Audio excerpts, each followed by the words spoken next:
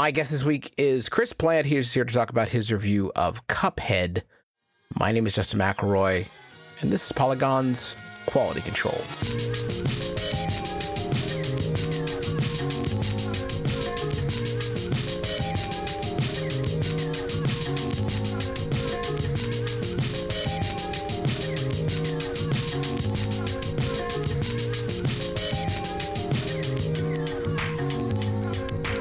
Chris Plante, welcome.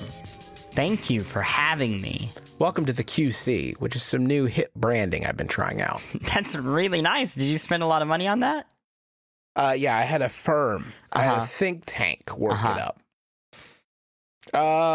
Cuphead, if I were to boil down your thesis of Cuphead, I would say, and tell me if this is fair, it's a game that's harder than it looks, but not as hard as you've heard.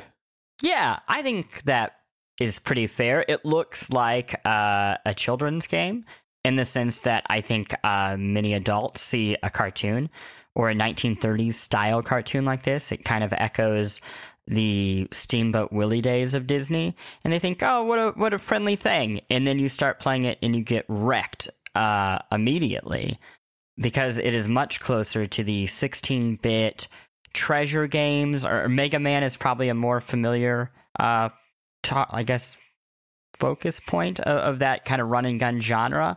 So yeah, it looks a little silly. It is definitely a game that you fail over and over to get to a point where you can win.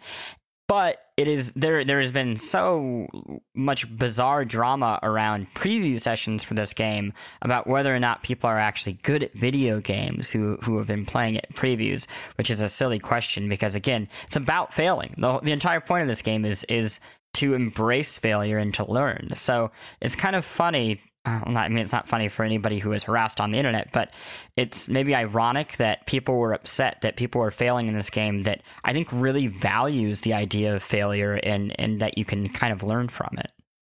Now, Cuphead, I think you portray as sort of a very fair game with regards to its difficulty for the most part. How does it sort of hold your hand and walk you through? What are some of the clues? Well, I want to cushion that with saying, like, it's fair depending on what you go into this game wanting.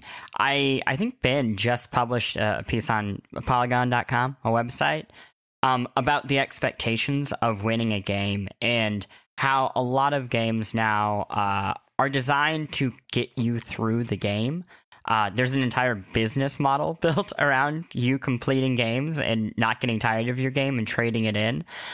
And this is not that. This is a game that, like I said, it encourages failure. And as long as you know that going in, it will be happy to teach you. And what I would compare it to, for what you're asking, how does it teach you, is think of classics like Super Punch-Out, where you're boxing and your competitor has a really exaggerated wind-up. That way you know, oh, that the uppercut's coming. I better move left to get out of the way because he's going to go across my right. There's a lot of visual cues and audio cues to just let you know, hey, this flower is wobbling its what it looks like a neck, but it's actually the stem. The part where the bees get the goop, the pollen. Stamen? Sure, the stamen. Or the pistil. It's been a long time since I watched Grease 2, so I forget all the important bits. But it wobbles the pollen bits, and before it shoots out at you. And that is like very early on, but gives you an idea of these kind of patterns that you're looking for. And I think it's fair because once you do spot these patterns, and they do become increasingly obscure, then you pretty much have a path to victory. I think there's a lot of bit of requirement of being relatively reactive, being able to have some twitch control to it. But I don't think it, like, I don't know. I've played some games like this where I feel like I know how to win and it's just not going to work. Like, the game, for whatever reason, is designed in a way that I need such a degree of precision that even though I know how to avoid this attack, I'm going to have to play for another 3 or 4 hours to actually pull it off. And that's not here, except for the final boss.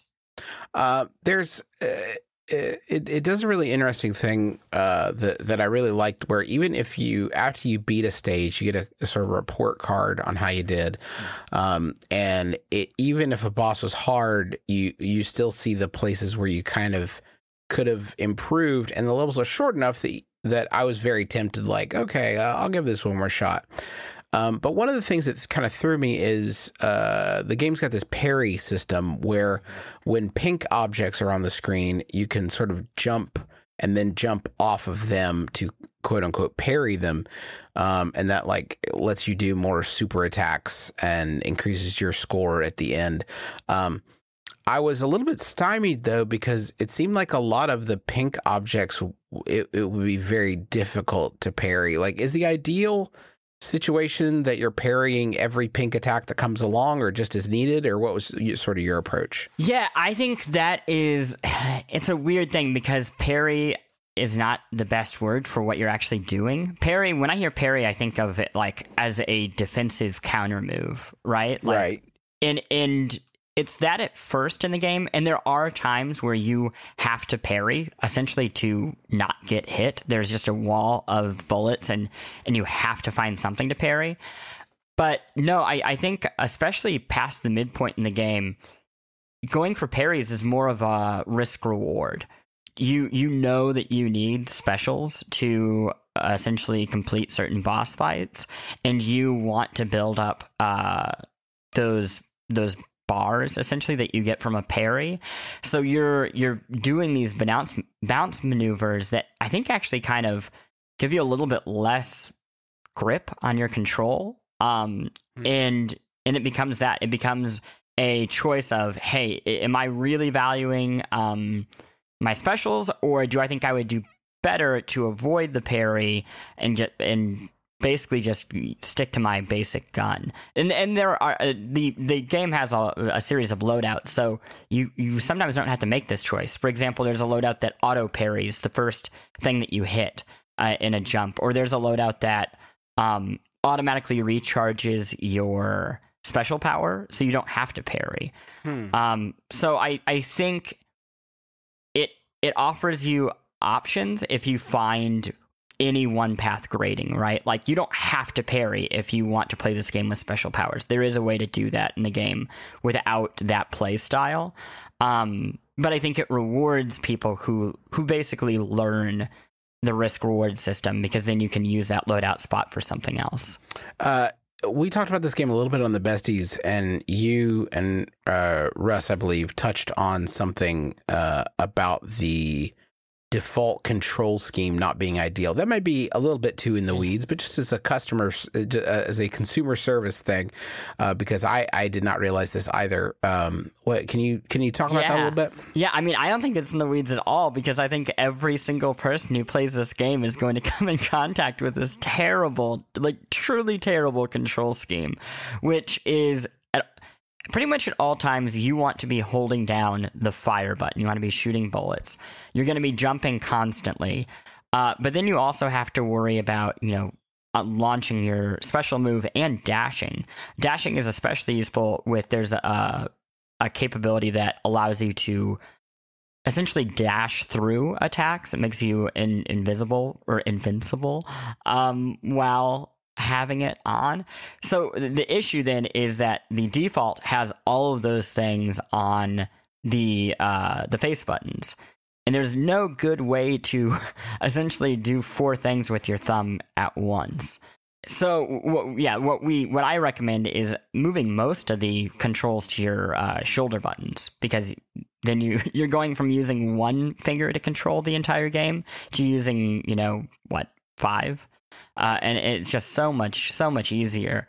I really don't know why they did this. The best theory I saw, somebody on Twitter, I wish I could remember who, pointed out that maybe it's because they think that it'll attract more casual players, and that learning to use face buttons versus learning to use triggers is a little easier. But at the same time, wow, if you're going from, Candy Crush to Cuphead, more power to you learning the full ability of the controller. Yeah, that seems like an odd jump to make. Excuse me. Did you play around with the co-op at all? I know there's the ability to add a second player. I did a little bit with my wife, and she does not play a lot of video games or necessarily enjoy a lot of video games. So it was more of just to make sure that it works. And yeah, it seems I will go more off of Pat and Simone played quite a bit for our YouTube series, and watching them play, it was noticeable that you share a pool of life. And the parry system, if you run out of hits, essentially, on you, you can then parry your partner back to life. But I'm watching that, and all I can think is, okay, enemies seem to be tougher. You're sharing life, so hopefully you have parity, or else you're going to drive each other insane. And two, going after someone who has just died to save them probably is going to put you directly in the line of fire. So, well, that might seem like it is a huge help. If anything, that feels like it's going to lead to more people like throwing themselves into death rather than reviving their buddy. Right. But I'm glad it's there. It is definitely a cool way of getting into the game, especially if maybe you aren't super good at it and you still want to see everything there is to see. That seems like a good option. I have a bunch of questions from listeners, but I am going to get to those in just a second. Because first, I want to tell you about GameFly. Do you want to save money and play more games, Chris?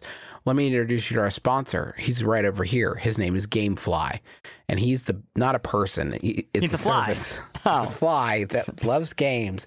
It's how you can buy and rent your favorite games. You pick the games and then have them mailed directly to your door. There are over 9,000 titles to choose from, which I understand is a mimetic concept. You can try your favorite games and movies. That's right, I said movies. Before you buy them, you keep them as long as you want. You can cancel anytime. And again, movies too. So games and movies. Go to gamefly.com/quality control and start your free premium 30-day trial today. That premium trial allows you to check out 2 games and or movies at a time. And you can only get this offer by visiting gamefly.com/quality control. Go sign up and start playing all your favorite games absolutely free for 30 days. You can't beat that. Even if there's like a couple games you want to play, go get them from GameFly. You get it for free for 30 days. You have nothing to lose. That's gamefly.com/quality control. Also this week, wanted to mention That's It bars. They started with fruit. They mastered it. And now they're putting vegetables. Believe it or not, disgusting, repellent vegetables are made palatable through the magic of That's It technology. What's in them?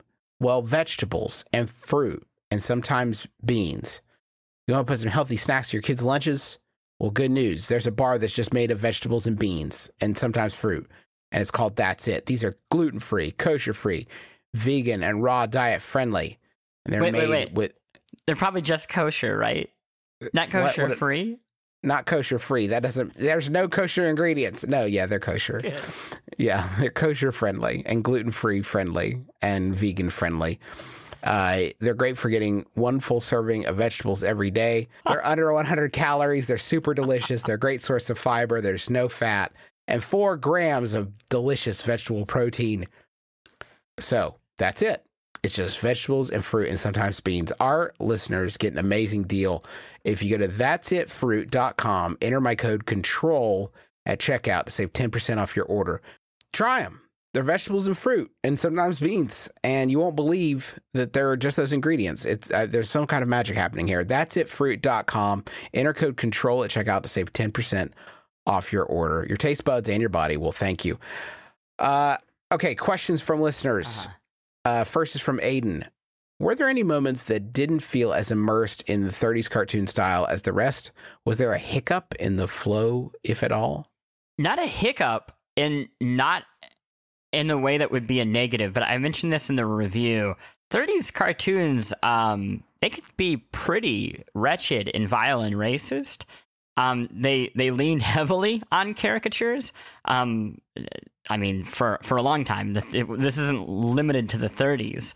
But if you go back and look at anything, especially in the 40s, with going into World War II, it was grim. It was really toxic stuff, and I think the game does a overall admirable job of capturing certain characters that were popular in that time without falling into the trap of just totally recreating them as they were. And by that, I mean depictions of blackface in cartoons. There are, I'm not going to go into great detail, but there are a number of kind of stalwarts of that period.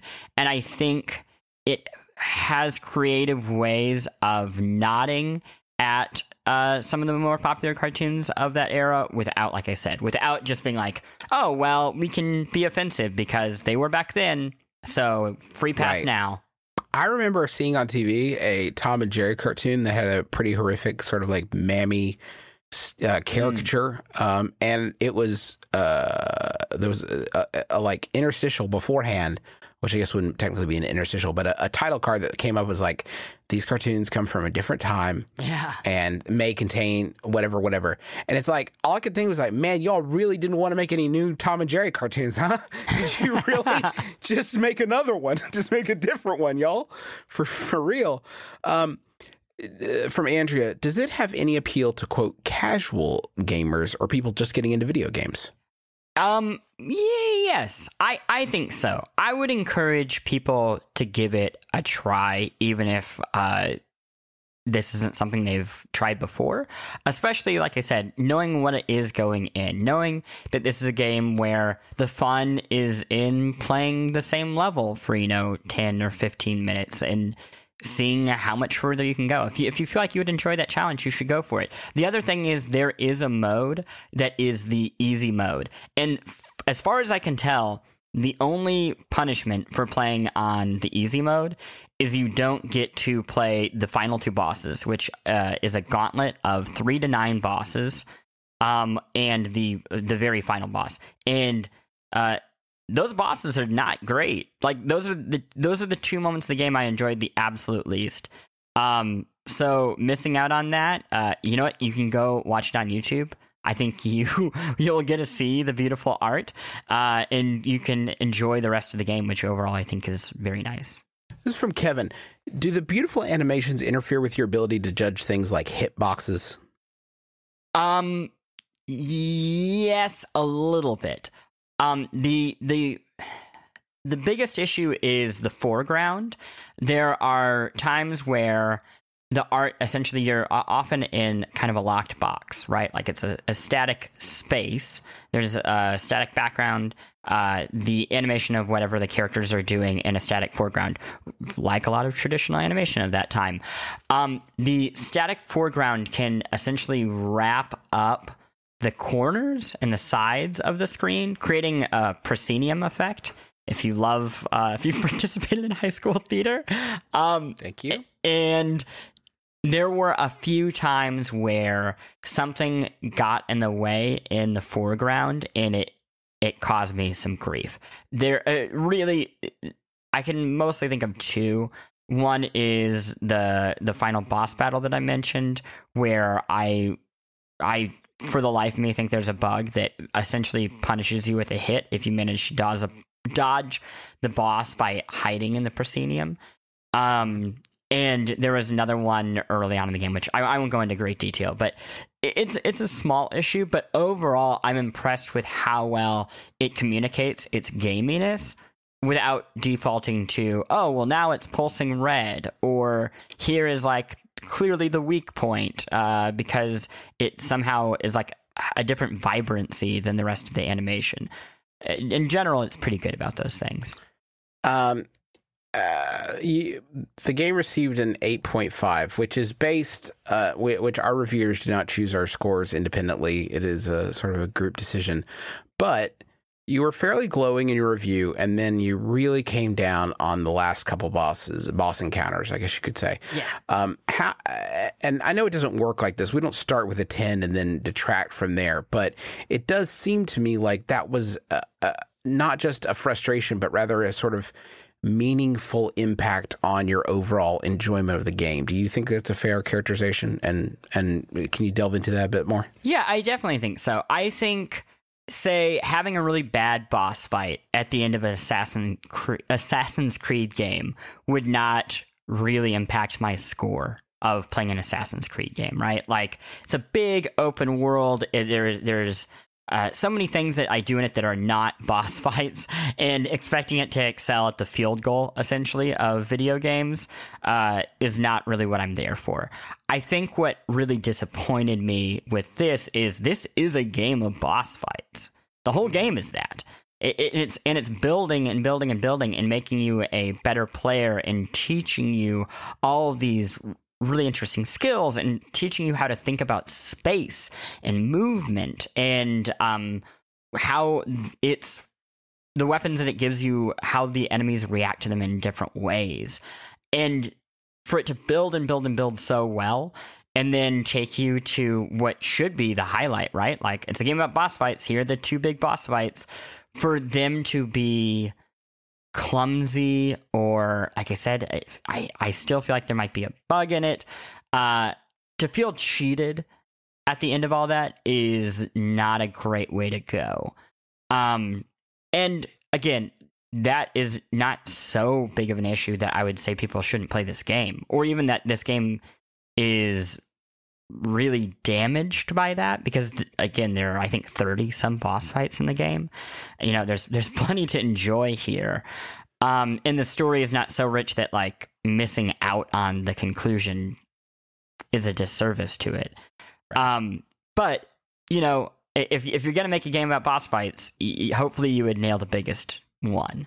And unfortunately, in my opinion, that didn't really happen. Well, Plante, that's going to do it for us. Thank you for making the time to talk with me about this video game. Sure. And thank you to you at home for listening. You can read Plante's review of Cuphead on Polygon.com, along with a lot of other great content. So go check that totally out. But that is going to do it for us for this week. Until next time, for Chris Plante, my name is Justin McElroy, and thank you for listening to Polygon's Quality Control.